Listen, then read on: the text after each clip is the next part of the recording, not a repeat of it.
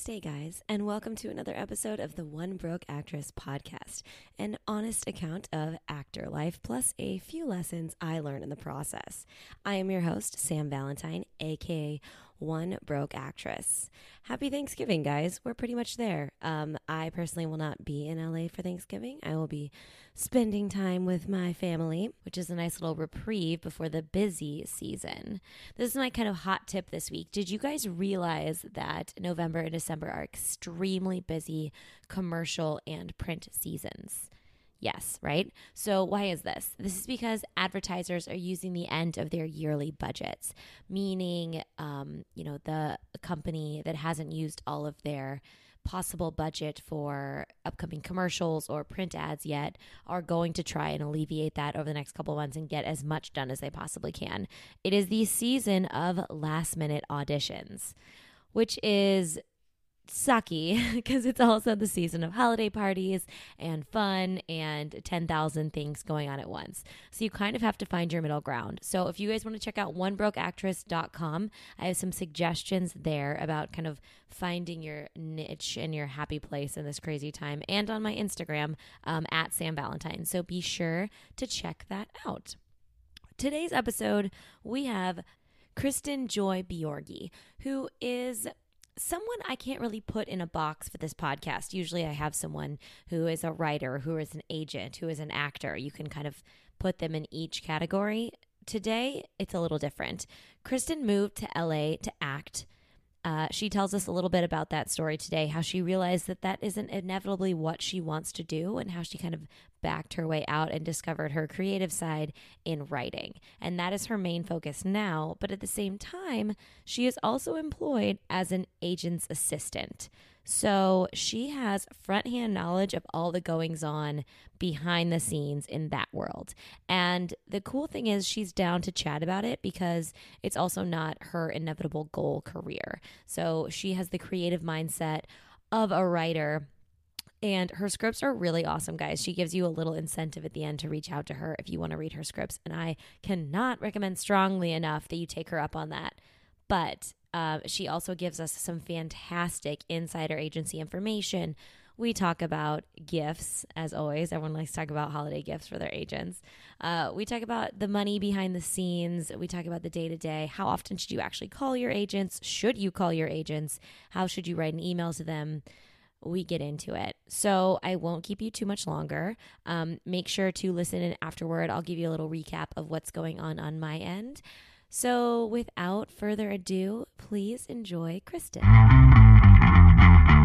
All right, Kristen, thanks for joining me today. Thank you for having me. So how did you wind up in this kitchen today? Well, I think that answer is twofold or maybe even threefold.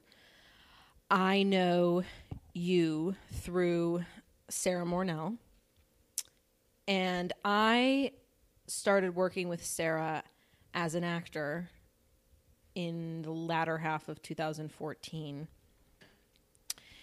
And about, I'd say, a year and a half or so later, I realized that being an actor, it was actually kind of there wasn't sort of any large epiphany or big moment, but it was essentially like I was thinking one day and I realized, I think it was actually in class, and we were probably working on scenes from something like NCIS or working on Co-Stars or something like that. And I was Something like, super soul-crushing. something so fun.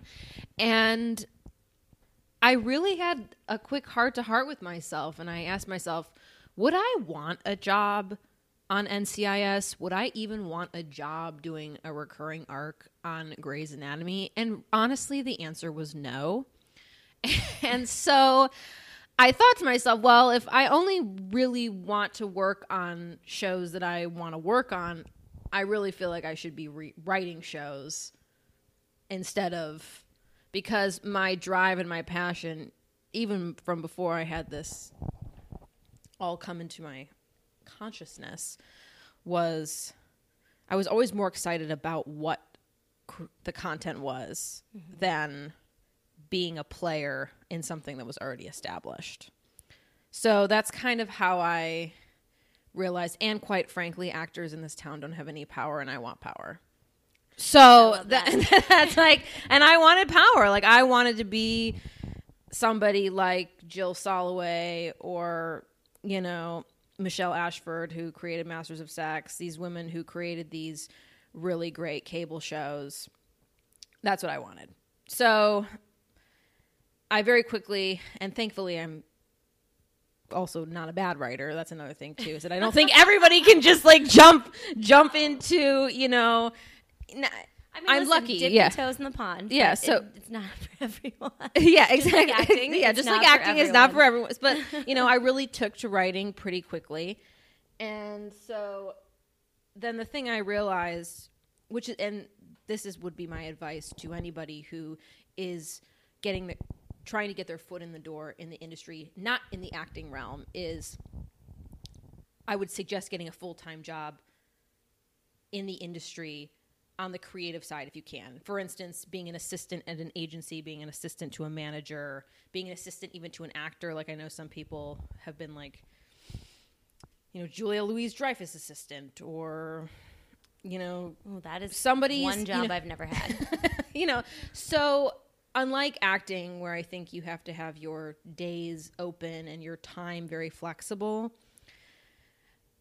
with writing, producing, directing, and I am generalizing a little bit, I think that having a full-time job in the industry in some capacity, so long as it's not like, you know, you're working in like distribution or something random where you're not really, where it's very business-like, corporate-like, is really your best bet to getting your foot in the door. So what did that process look like for you? So once I decided that acting no more for me, because that was probably your whole world was built around that, your jobs, your income, It was. I think I had always, and I'm not sure why, like a pretty good acting life balance. I never really felt that. I never really had these moments. I mean, I'm human. I had moments of like, oh my God, what am I doing? But I never felt. Thank God if you didn't get out. But I never really felt like I was overwhelmed with what it meant to be a working actor in this town. And like, especially one at the very bottom of the barrel. Mm-hmm. That didn't overwhelm me. I had my moments of course, like anyone else, will I ever succeed? Like, what am I doing? That doubt. But I generally, you know, I had my friends and I had my, you know, things I liked to do outside of acting. And so. Oh, like a life. I had a life. I'm not like a very, I'm not like, yeah, I had a life. I had a life outside of acting, even though I wouldn't say I'm necessarily, you know, I'm somebody who goes out all the time or anything like that. But I had interests and things I enjoyed outside of acting. And so once I decided like, well, I think writing and being a creator is much more for me, I immediately kind of looked to, and again, I didn't know nothing. I didn't know anything, but sort of, okay, like what is the path these people kind of go on? Mm-hmm. And just like acting, there is no right answer. There is no one way. There is no magic spoon that's going to be placed in your mouth at some point that will herald the success. However, something I did notice was most of these writers, directors, creators that I looked up to, or even ones that were on their way, worked full-time in the industry. And I was very lucky, I will say, is that around that time, Sarah actually, she knows a pretty big agent here in town that needed somebody to do coverage. And obviously that was and if you don't know, should I explain script coverage? What it is? So script coverage is basically like, and this is really going to take the Hollywood sheen off a lot of you people, is and I love everything. Is so the reality is that most of the scripts that like come through an agency or a production company or a studio are not read by the person they're coming in for. They're read by the intern or the assistant, who then does like a long synopsis, comments, and like a character breakdown of the script. And there's usually some sort of rating system for like all the aspects of the screenplay, like plot, character, etc. And these are ones that are like reaching out to be cast. Is that what you're Because talking I work at an agency, yes. These would be ones that people are trying to attach actors to or check avails on actors. Got it. At an agency, they're really only going to come in for your bigger actors or like actors that have been working for a little bit. But if it was going to like a production company, it would be like for them to maybe help finance or produce or something. So it depends. But for my experience and purposes for casting. And sometimes we do have a couple actors who are now at the place where if they do attach themselves to a piece, they can really help secure financing, and they also could possibly have a producer credit as well.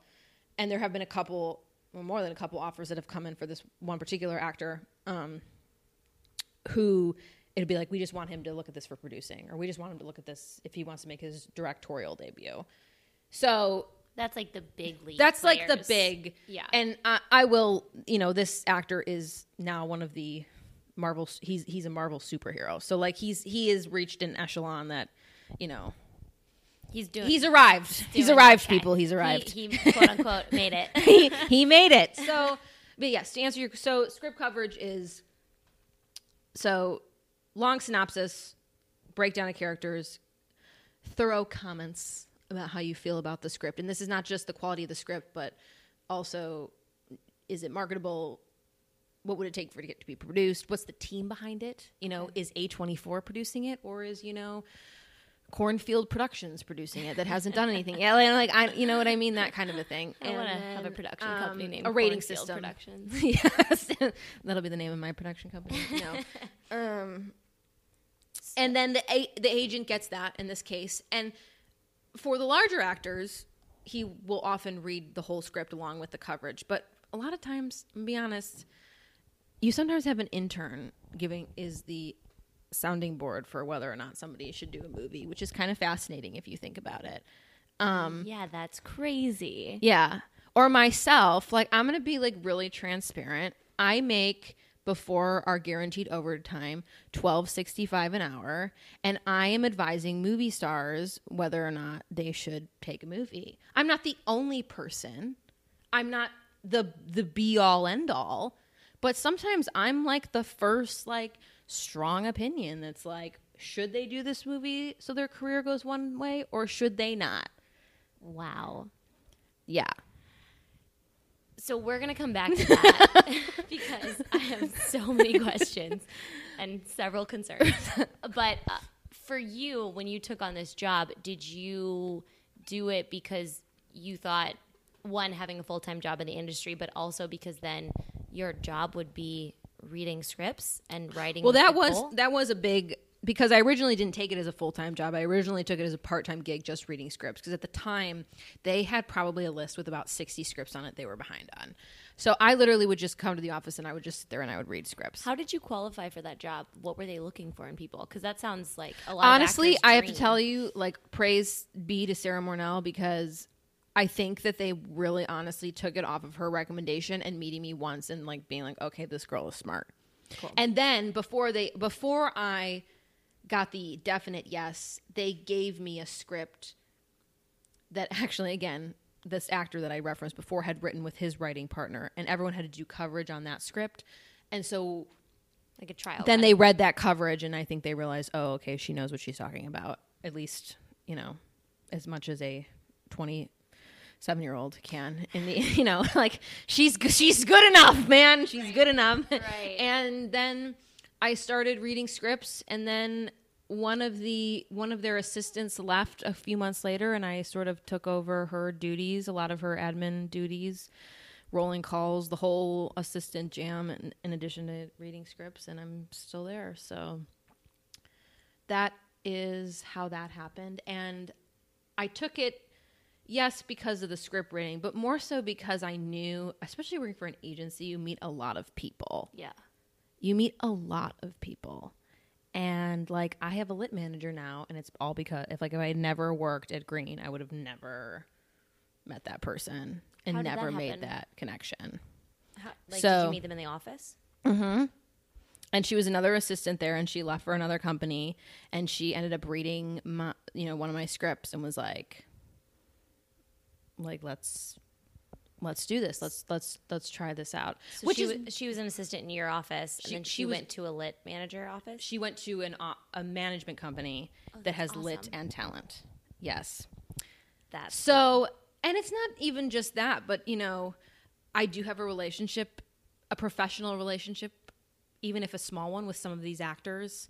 There are different managers and reps that I know, getting drinks with other assistants. It kind of reminds me of when Sarah talks about this idea of rising together. Mm-hmm. This is very much, I can really feel that happening. Is that getting to meet these other assistants, figuring out what they ultimately want to do, making those connections, meeting as many people as you can. It's kind of the same in all jobs, I guess. And, you get to go to things like, I went to the Marshall premiere. If you guys are trying to figure out who these actors are, clue, Marshall. I went to the Marshall premiere. Dropping little breadcrumbs. I went to the Marshall premiere with The Office, which was a great fun. And, met tons of people there. Yeah. And different little conversations and longer conversations and connections made. And do you think, out of the group of people, like if all the assistants go and get drinks, whatever, do most of them have a goal other than being an agent of their own one day? Is more often than not people are in a creative field? Most assistants of agents and managers that I've met want to either be an agent or manager. Now, I don't know if you know this, but actors, this is, I feel like, a nice little tidbit of information. Agents are not able to produce things. Where management companies, like for instance, Anonymous Content, Link Entertainment, some of these 360, some of these larger companies, if you even go on IMDb Pro or something, you'll see them as also producers. So a lot of these managers also do want to produce, which very much works for that world. Mm-hmm. The agent assistants, I know the other assistants in my office, they do want to be agents. I think it just depends. Most of them that I've met do want to go up the chain of being a manager or an agent, but not everybody. I am an outlier. I think that's why I wanted to talk.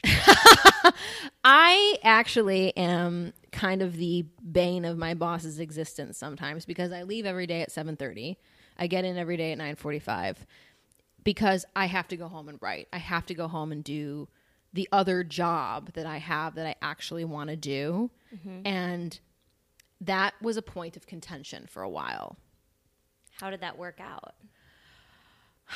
I basically was just like a big bitch and was like, this is how it's going to be. No, I'm serious. Like, well, and you have to be good. Let's lay the groundwork first, though. You have to be really good at your job to earn that yes, kind of stuff. and I was very good at reading scripts. I'm still good at reading scripts. And I think he has read some of my writing now, and he's like, this is good. So I think that I earned his respect in that regard.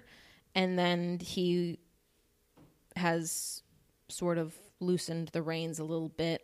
And also, there are people in the office now that do want to be an agent who are going to, be there till 10 o'clock at night. And You're not one of them. I'm not one of them. No, I am not. And that's fine. And that is fine. But I don't want to make it sound like I am not glad I took this job, because the benefits and the people that I've met, I know have only helped elevate where I'm going to go as a writer and stuff.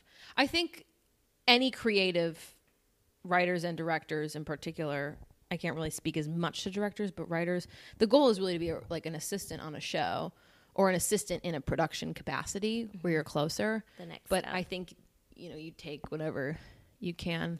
So for you, do you feel like you are, how do I want to word this? As an actor, who gets stuff from my managers and agents, I would love to have someone who's in the creative, like brain thinking ways on that side of the world, because I feel like a great deal of people behind the desk oftentimes are not the creatives. They are very business, money savvy, strategic, and I love the idea of having someone creative. Do you feel like it made you better at your job? Absolutely. I think any script I read, I always look at it from the creative perspective first, or the writing perspective. Like, is this a good piece of material? Not just writing wise, because some things are written well, but they're about something that's garbage. You know what I mean? I will say where I work, the owner, my boss, comes from a acting background, comes from a creative background. So they are a little better. They know their clients want to do quality. And it's interesting, though, to be sitting in the office. It's where I learn a lot, is because, and I'm going to just start prefacing this with, I'm not throwing anybody under the bus. I love the people I work with dearly. So I'm just recounting what I, see in the office. And that it's funny that, there's a lot of talk about wanting to do quality projects and stuff, but they don't make money often. And so there will often be a lot of offhanded comments, or, if a certain client wants to do this or a certain client calls, it'll be like, oh, well, they haven't made us any money in such and such years, or, oh, well, have they made us any money yet? Ha, ha, ha, ha, ha. So there is that sort of, for lack of a better word, hypocrisy, in the sense of like, I think these bigger actors that have quote unquote arrived, if they want to do a movie for scale, they don't care. But, it's almost as like, they're developmental people. If you're kind of picking up what I'm putting down, yeah. Of they want you to do good work, but at the same time, everyone has to get paid. And I 100% know that I work in an agency that is far more accepting, or what would you say, open to these creative projects than a big place like CAA or UTA. Again, I think when you go there that big, I think it depends on the agent you have as well, because they're not all sitting in the same room like we are. Yeah. But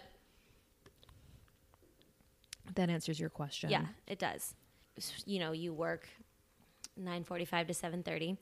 You work all day long reading scripts, and you come home to write. I think that. Well, one thing, I don't read scripts all day in the office anymore. It's mainly it's the total rolling calls, scheduling things, heavy influx of emails, staying on the agents to do X, Y, or Z. Sometimes sending out appointments, dealing with actors. Sometimes I'll read scripts in the office now, but most of the time I have to read them at home or do the coverage at home.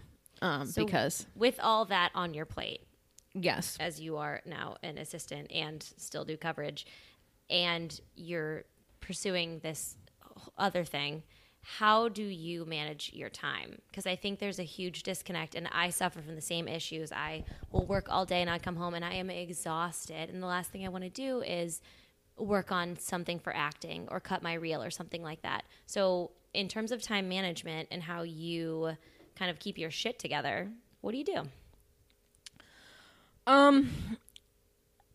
I think that having a routine and sticking mostly to it, but not being too hard on yourself, is really important. I get up 3 to 4 mornings a week at 6:30 and do, in my case, CrossFit or whatever workout class I do. So I do that, and then I go home, go to work, and then I go through these spurts. So I'll have spurts where for several weeks I'll come home from work and I'll write. And that doesn't necessarily mean, I think when people think write, they think, oh, they sit down at final draft and they're typing out scenes. It's what I picture. And so it's not necessarily true. It's reading books if you have to research a thing. It could be even something as like, having pages open and, trying to beat out a particular plot point. it can honestly be sitting in your fucking chair with Spotify open and listening to music for a half an hour and like working things out in your head. Like all of those things require energy in the space to write. And the thing that honestly, I don't know how I do it sometimes. My roommate says I'm nuts. I think I do a lot of it on the weekends. But as I mentioned before, an assistant doesn't make a lot of money, so I also babysit a lot on the weekends. But I love that point of honesty. I love that so much. Thank you. This is kind of going on a tangent, but like if I cared more, I would want the assistants to unionize. It's all bullshit. But anyways, interesting. because it's you have no idea how much money there is in this industry. As actors, not to be like you don't know, but like you don't know how much money there is. And I don't know if I want to know. I don't think you do. And I do know now how much money there is from certain things I have to do with my job. And it's just wrong. That's all I have to say is that it's wrong. Like it's wrong. Sounds wrong. I make more money per hour babysitting. I make more money per hour babysitting as well. So I think if I'm too exhausted to write, I don't force myself. I just let myself watch. And that's another thing too, is that just like it's important for actors to watch TV, it's important for writers to watch things all the time as well. Mm-hmm. So I watch something or I sleep, or do something that is related, but I don't, which is why I'm saying I kind of go through cycles. Like I'll have cycles where I'll come home at night and I'll write every night, whether that's sitting in final draft or reading a book. And then I'll have cycles where I will come home and I'll make some tea or I'll crack open a beer and I'll watch, whatever. Yeah. And that helps. I also think self-imposed deadlines help. A lot of people will laugh in my face and say that's ridiculous. But I'm all about this. But I'm so I can't do anything without it. Like, for instance, I have this new pilot I'm writing and I want it done by the end of this month. And I bet you that it will be mostly done. It might not be completed totally, but a lot of it will be done by the end of this month. I'm not big on contests or fellowships for writers. I think they can get into kind of the workshop territory that it can like for actors as well. Mm-hmm. Not the same, because a lot of these fellowships, even if you have to pay an entrance fee, the entire fellowship is free. So like all your classes, all the things that go with it, 100% free, which are all subsidized by either the WGA or other sponsors. So that's kind of cool and something that's different from writing. Yeah. Which I chalk up to the WGA being a superior union and would never allow writers to be exploited in the same way. I feel like they very much take care of their people. I agree. So, anyways, are you into the online submissions, like the Blacklist or any of those things? I recently put a pilot on the Blacklist, and it scored really well, and it was a finalist for one of their Blacklist Women in Film fellowships. Congratulations! It did not make it, sadly, but it got close. But that's huge. So the Blacklist is kind of tough. If you guys don't know what this is, it's an online website where writers can submit their work, and you pay a fee for a review of your work, basically. Correct. From a established, employed fellow writer. Actually, it's not a fellow writer. It's well, they can be. I think they can be. They say that it's supposed to mirror like the first person that would read it at a studio or a network, or it's like I don't know if it's assistant, but like probably an associate level. Okay. Like, if that makes sense. Yeah. So yes, that is. So, it's interesting though, the subjectivity, because I had one that was like amazing and then one that was, not so great, so it's like you kind of but the overall rating is like in their top whatever the fuck. And so I was chosen for this, and because here's the thing, right, is that just as a tangent, is that like, and I know because I read tons of scripts, like there are certain scripts I read that I'm just not going to like because I don't like what they're about because of my preferences. And so that script is obviously not going to get my glorious, a review from me because I just, don't care about fighting off robots who overtook Mars or something. You know what I mean? Like, I don't care. And so even if it's written in a superior fashion, that reader is never going to give you like a score that's through the ceiling, which is why it's hard to sometimes, like some things obviously are just bad and some things are good, but most things is very gray in terms of determining, you know, what is good or bad. But anyways, yes. So I did that with the Blacklist. That was pretty great. And the reason I'm okay paying a fee to get a review is because if I had gotten that fellowship, I would have gotten like 8 classes with industry professionals and other writers and all this networking and work for $100 for free, which is not something that actors get from their workshops or whatever it is. So it's a different animal. I also made this script, also made it as a into the quarterfinals. Like they call it the second round at the Austin Film Festival. That's fantastic. Which is also another very prestigious screenplay competition. One. That's a big one. That's probably besides the Nickel Fellowship, which is what the Oscars, it's the Academy Awards screenwriting competition, which is only screenplays. And I write mainly pilots. So Austin is probably the most prestigious contest you can submit your pilot to. So it made it cool. A little far into that. So, you know, it's those things can help, but I also have never heard of a famous showrunner, creator, or screenwriter who has won the Nickel or who has won any of these fellowships and contests. So it's not that that's kind of funny. That's not that they can't help, but it's not like acting. It's like there's no one way to do it. And what I've noticed is that I don't think it's about spending all your money and submitting to every contest. I think it's about grinding and writing a lot and working really hard and going out and meeting people and being that a nice sort of person. being nice in your bitchiness. Yes. It's always, which is a delicate balance for me. So. I have friends and they'll know who they are when I say this, but I have a friend from college who named me the nicest bitch she's ever met. She's like, "You're so subtle." I was like, "I think I'm just honest if you ask." I know. I think that's another reason why I've kept my job too, is because my colleagues enjoy working with me because I do bring this sort of funny bitchiness to the office, and I care enough. You're very real, which is often hard to find, not only on the acting side but on the other side of the desk. Mm-hmm. It's hard to find sometimes because most of the time, and you know, I haven't seen you with clients, blah blah blah, but from what I know about you, I don't foresee you blowing smoke up someone's ass. And you know, oh my god, we're like having ESP or whatever they call it because my boss talks a lot about blowing smoke. And I think at the end of the day, all agents do blow smoke, but he really tries not to. And the culture he has created at his agency is, as much as it can be in this industry, is real as it gets.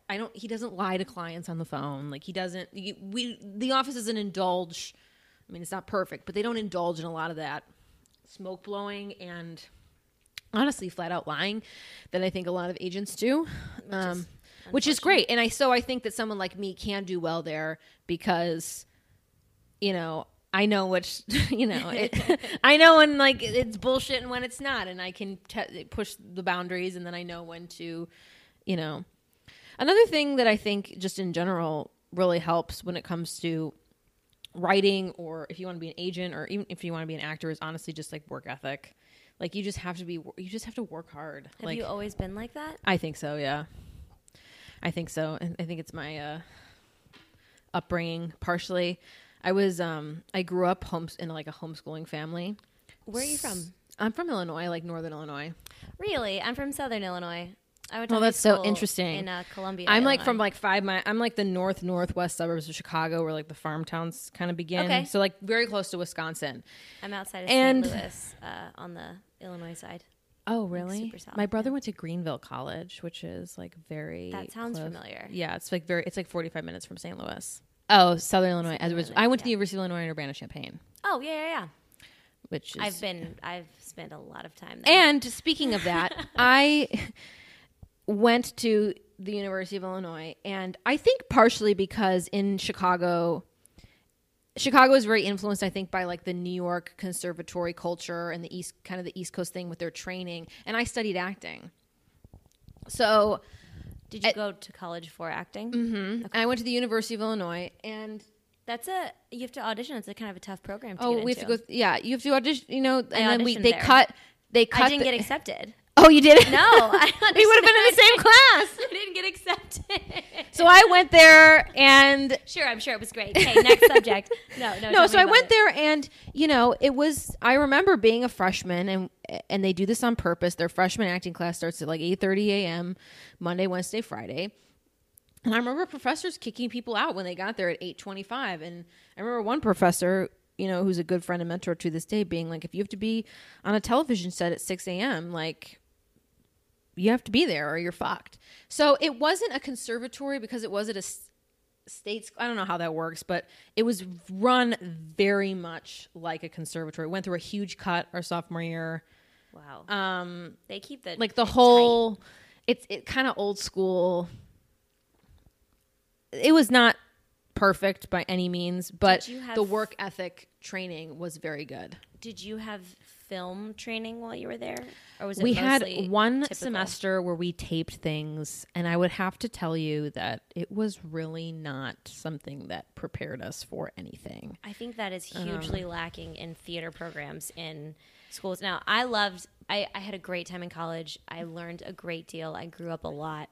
But the disconnect between the film program in my school and the acting program in my school was huge, and I had to learn everything. Oh, see, we didn't have film. We had a cinema studies program in the College of Media, which was like it was like the study more of like, I guess, history, like not. So there was no film at Illinois, which is kind of interesting, I guess, considering it is a very big school. The thing that was really stressed to me, and this is something that I think actors need so bad, and writers too as well, and goes along what we say about having a life, is one of the best things I got from one of my professors, is she would always stress the importance of being curious and having a life outside, or having interests and things that you liked outside of just our performing arts center at the time. And that really served me well. I'd like to think it served all of us well. But that idea of, if you want to be an artist, if you want to be a writer, if you want to be a director, you have to know people. You have to know what they do. You have to know the world, which sounds very big in general, but you can make it as small as as specific as you need to. And there was a high emphasis on specificity. And so in all of our training, so even though, I spent my senior year reading a Shakespeare play every week, there were still things that I picked up on that really helped me, as a writer, as an actor, in life, in terms of like needing to be detailed, needing to be specific, needing to have high stakes, needing to, really work for what you want. Were all things that I got from there. And it helped too that it was at a very large Big Ten school. So you had this pocket of your BFA class, but then you could go off on this large university and have these college and, growing experiences. So you could have good drinks at Joe's. Oh my God, Joe's! Oh my God, I don't want to talk. We'll have to cut this out, but I had some nights at Joe's, man. I was like, oh my God. Yeah. So yes. In the past. So bringing that back to LA, so you came here with that actor mindset. The transition kind of happened. Uh-huh. And so now you're working in this world. So from this side of things, what do actors need to know? Yeah, this is I think that wow, I just need to take a second and gather my thoughts. Because I think actors need to know a lot, and not in a you need to know this and you don't, and talking down way, but just it's just an different honest levels. Conversation. Yes. I think that I'm going to say something kind of extreme. Maybe people will disagree with me. I think the days of self-submitting yourself to agents and managers are over. Or at least on the tail end. If you are still mailing anything to your agent or manager, you're an idiot. Like, I don't know how else to say that. Do not send anything. Like, literally, at least where I work, if people just cold email submissions, they usually do get forwarded to the whole team.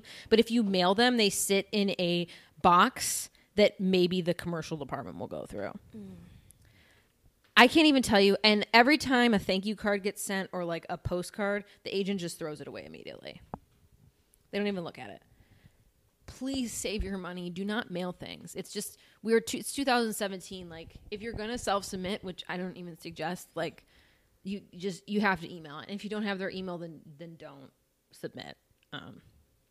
That's huge. That's expensive. It's expensive. And like, it drives me crazy. And I could only imagine that at the bigger agencies, it's even worse. Like, they're just throwing out hundreds and hundreds of postcards and things. Like, don't mail anything to William Morris, guys. Yeah. Don't do it.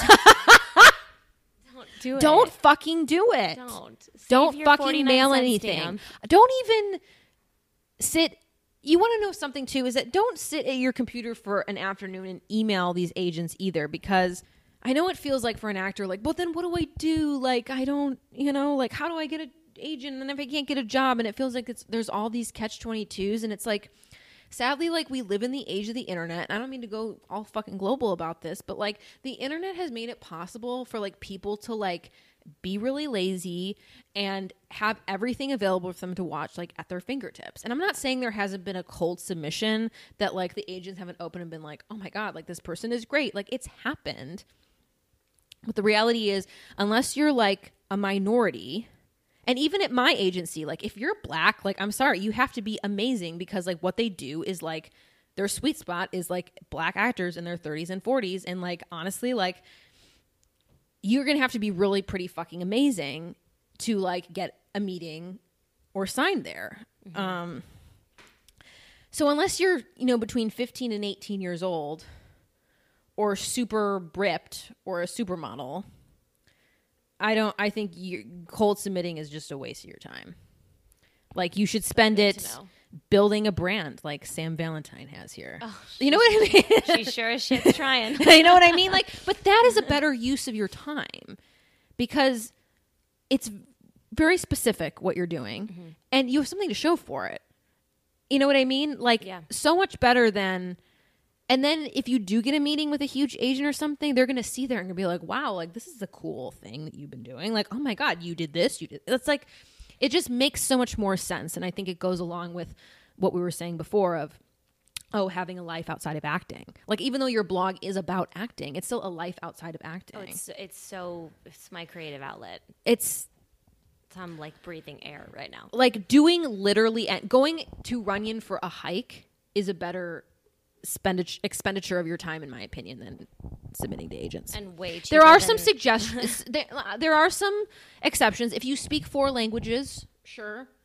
If you, again, are a really ripped man and you know that you're not bad, like a lot of these really super hot people are bad actors. I hate to make that like assumption, but like, if you know, like my agency in particular, they won't even see a scene from somebody, even if they're super ripped, who's not good.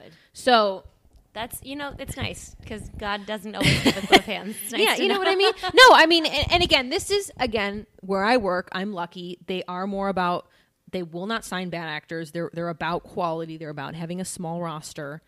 You need to study really about auditioning, because here's the thing, like, even though I haven't acted now in years, if I needed to like do a Shakespeare monologue, could I still do it? Well, yes, because of my training at the University of Illinois. But no one cares.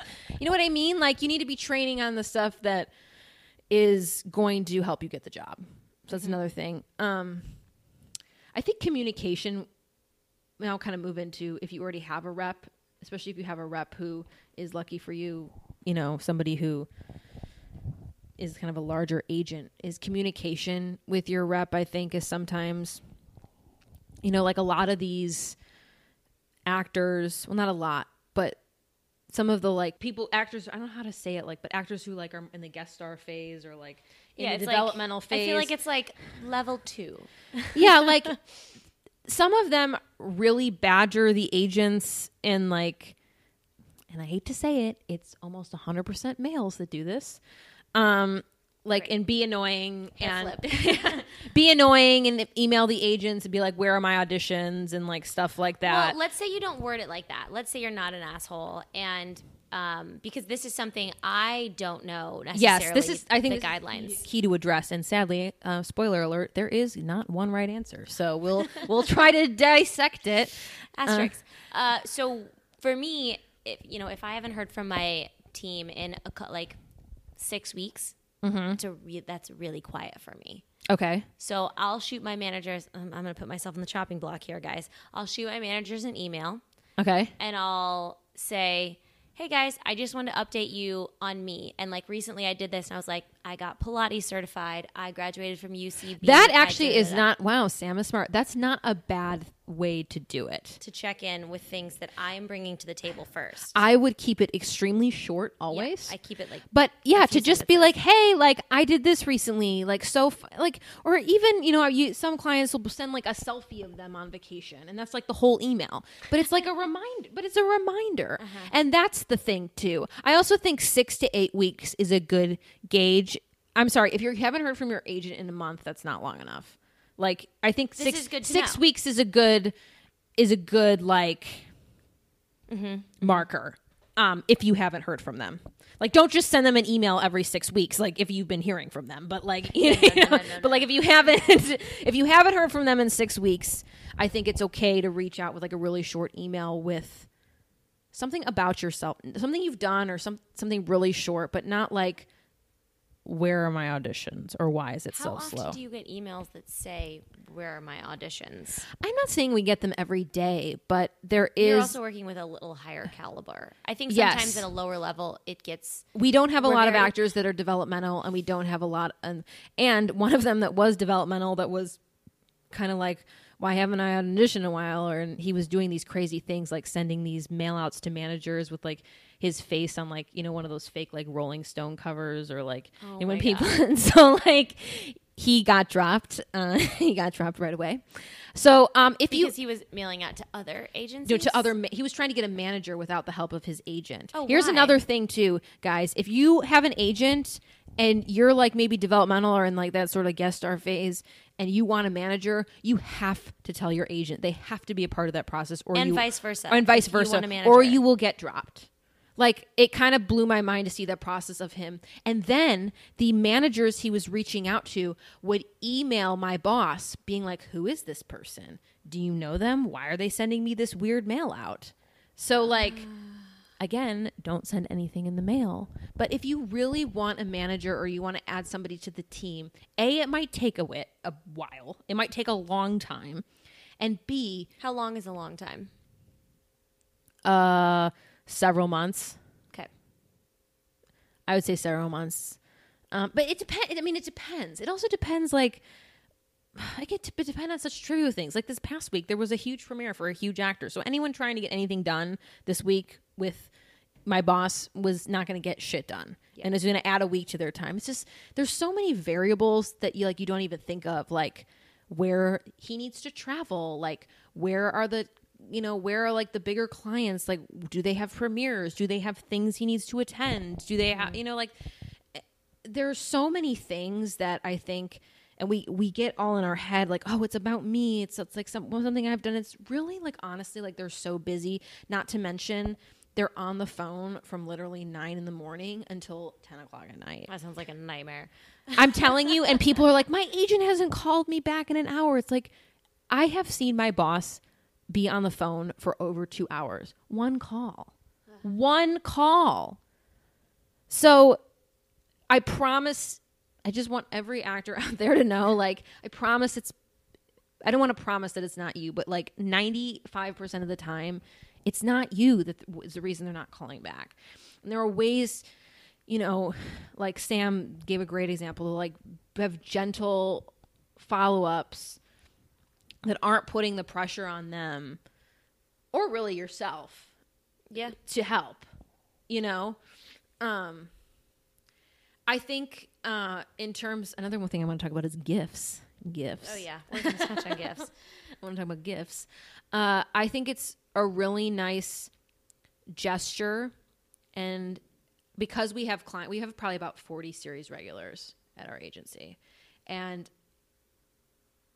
okay, I'll be honest, like the least amount of money, I think we have somebody who's making $27,500 per episode on a show.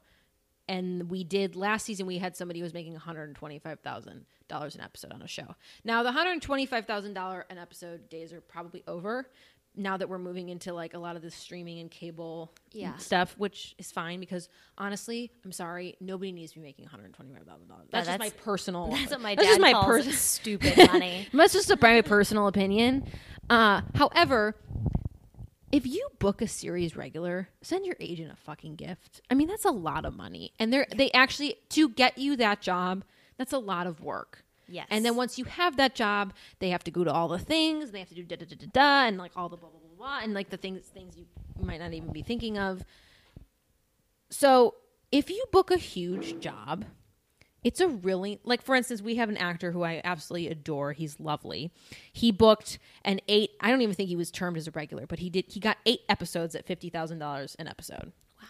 So the next day he sent us like this like beautiful like pastry arrangement from this really great LA place, and I forgot the name because I'm an idiot, but so I can't plug the great pastry. But it's like if you book a huge job, and this is not a guest star, not a top of show guest star, not even maybe a recur, but if you book a huge job like that, or it's like the holidays or something, splurge to get your agent like a nice, or your manager like a nice-ish present. And there are so many options that are affordable that, like for instance, one actor brought in a $25 Whole Foods gift card for like all 7 or 8 of us in the office, which is like a couple $100, but still like, right. If you haven't, I don't know what your day, if you have a couple $100 extra, like that's like a really nice gesture and usable. Go over some things that are no-nos in the gift world?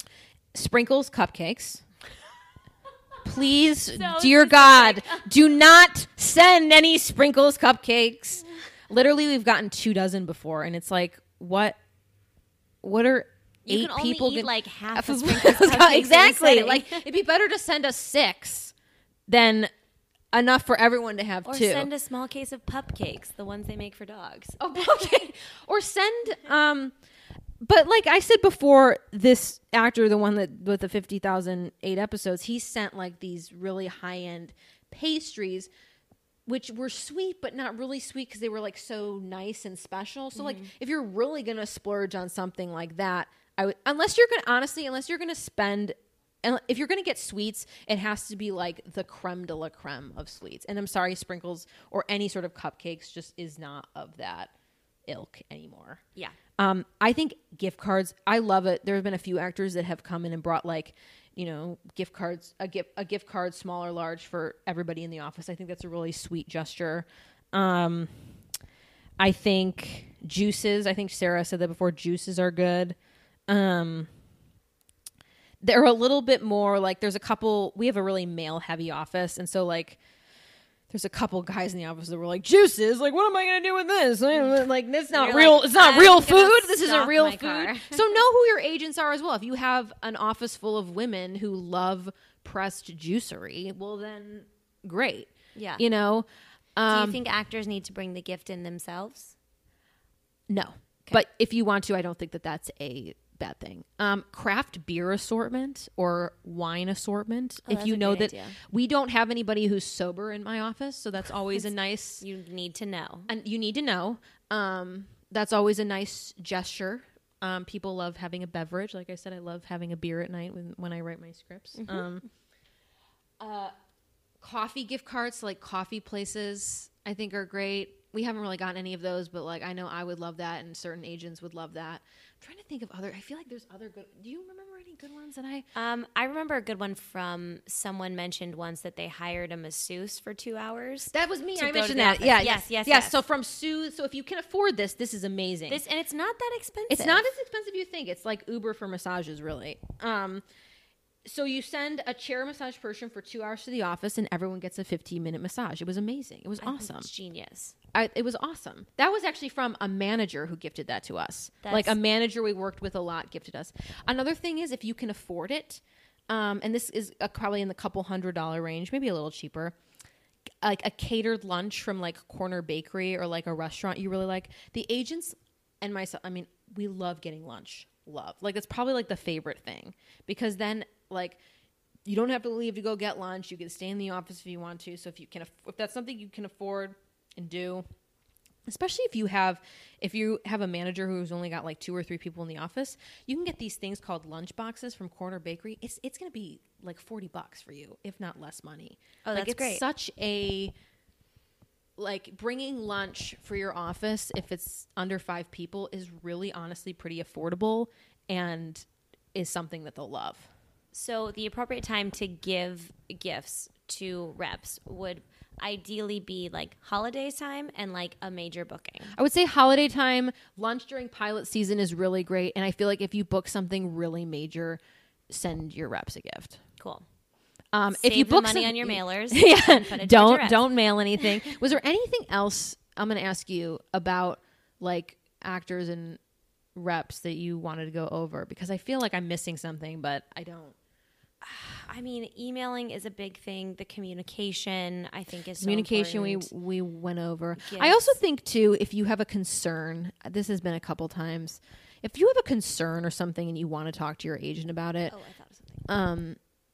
Don't hesitate to reach out, and also too, don't hesitate to call. I think a lot of people think email is best. And I think if you're doing just a check-in, like you said, like you haven't heard from them in 6 weeks, email is best. But if there's just something like you quickly need to chat about and it's, exactly what it is and you just need an answer or you need like, I don't think it's a bad thing to call because there will be days when it's a slow day. And I know if any client calls, people will be more than happy to talk to them. And quite frankly, you can't predict when that will be, but I think you just sort of have to suss it out and be like, you know what, we can talk about this later if it seems like it's rushed or if, Yeah.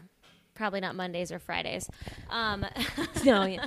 Another thing is too, and I'm kind of letting some secrets out here, is that a lot of times the agents will just say to call back, even if they could pick up the phone because they're like emailing or doing something else. So a good rule of thumb is if, the agent says they'll call back, like don't call again later, that maybe wait a few days. Because I've noticed that's a good marker is that the agents won't take their phone calls if they're really busy. So, hey, a busy agent's not a bad thing. Yeah. Let's talk about. I have just 2 more things. Yeah. When people leave an agency. Oh yeah, this is Moving on. You guys are a pretty big league in terms of like the small, like you guys are a quote unquote smaller agency, but you guys are higher up in the echelon, I guess you could say. But I'm sure actors move in and out. I'm sure you've had actors move from yours to like CAA level and stuff like that. And you as an assistant have probably witnessed a lot of this. I feel like often assistants are the ones, by the way, that you should be extra nice to. 1, because they're going to be the next agents, and 2, because they don't get paid enough. Be extra to deal nice with to your me. Shit. I'm going to be running shows. Exactly.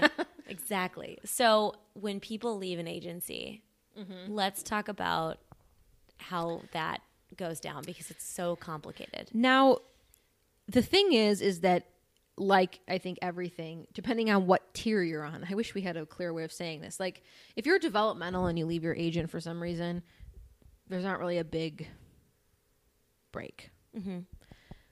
However, there have been instances of people leaving the agency who are series regulars.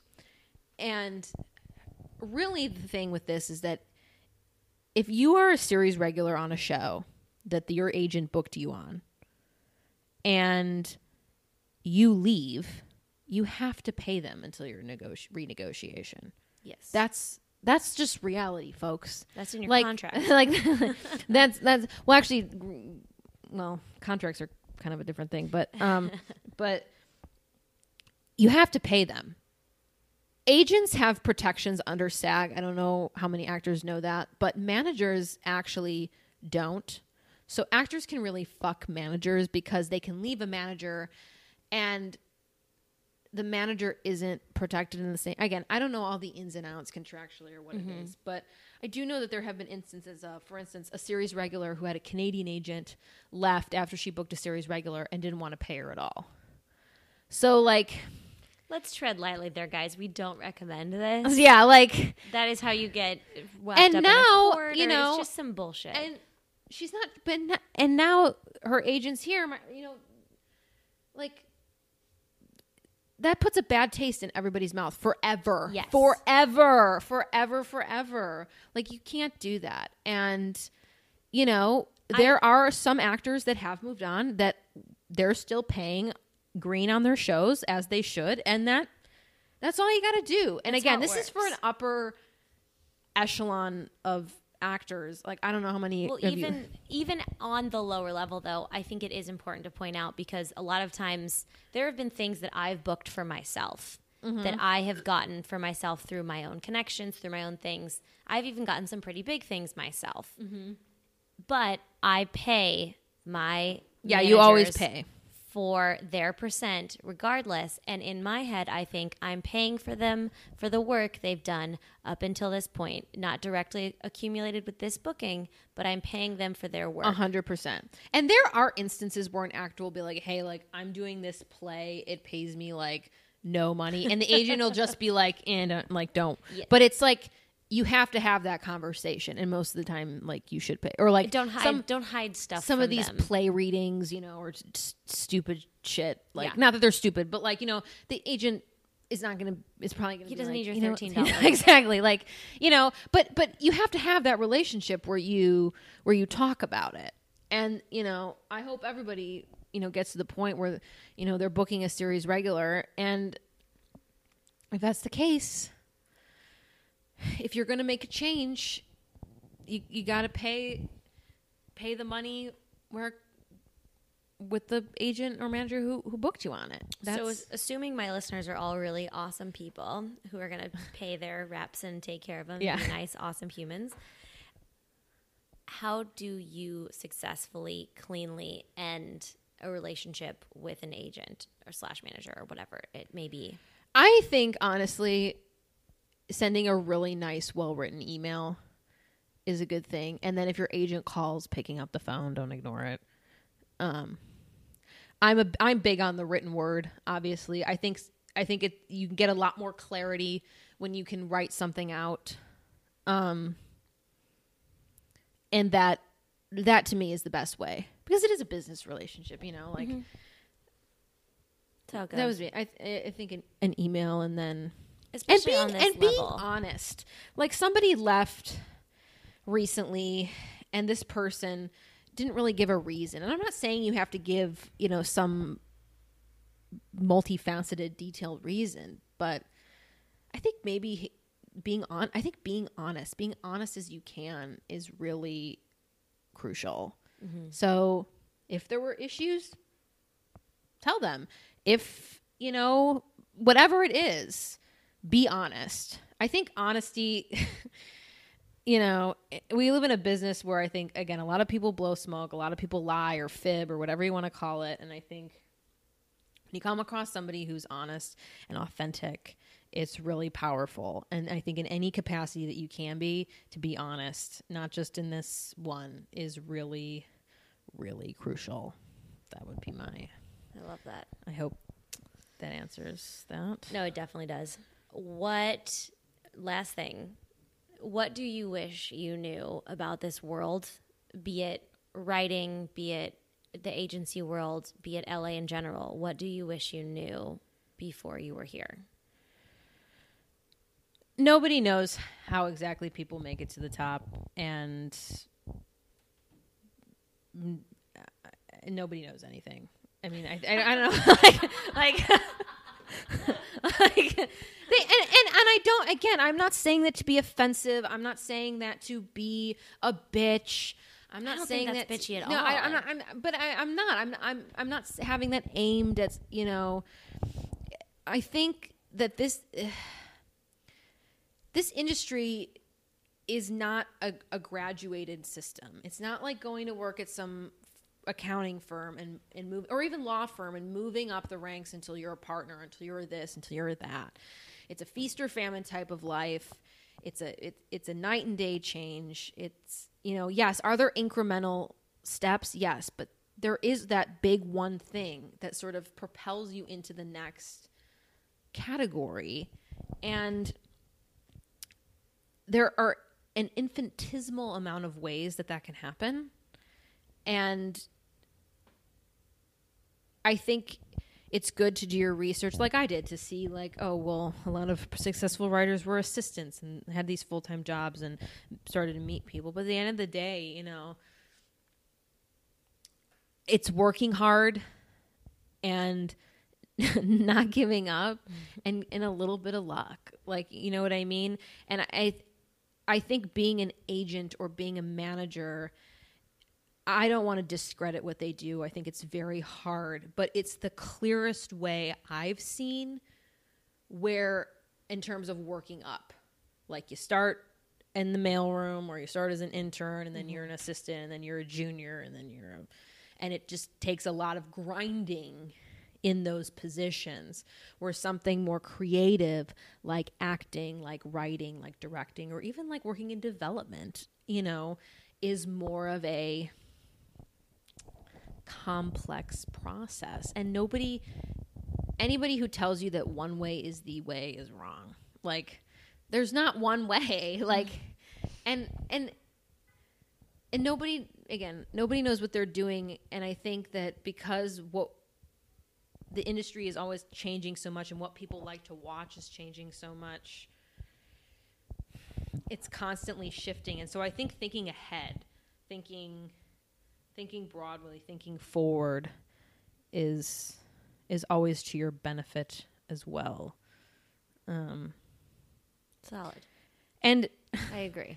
And if you ever have the dilemma of whether you should go out and drink or you should stay home and work, always pick work. That's something I'll say. Always pick the work. I have some choices to make this evening. Again, if you're having a dilemma about it, if it's a birthday party or something you're looking forward to, I don't want to say, don't go have fun. But if you're trying to decide between whether you should work or you should go out, I think, because to echo my wise friend Sarah Mornell, I think that our view of networking is sometimes kind of skewed, and it is about so much who you know now, and moving up together and working hard together and separately, and not, going out and spending your hard-earned money and getting drunk. Because if you're anything like me, I am in my old age now of drinking, and the next day is ruined as well. So it's like 2 days lost. Yeah, exactly. It's funny. Right? The concept of networking has come up in almost every single podcast. I think Really? that's something you should, yeah. Because I'm kind of interested, what are the differences that you've seen in people's perspective about networking? Everyone I have chatted with who is successful and grounded at the same time has the same exact definition, that your network is the people who you are friends with, and that is where you work from, and that is the people you're friends with now will be your quote unquote network later on in life. Absolutely. You will never going to Hollywood. Does anyone even go to Hollywood and Highland? I don't know. I don't go to clubs either.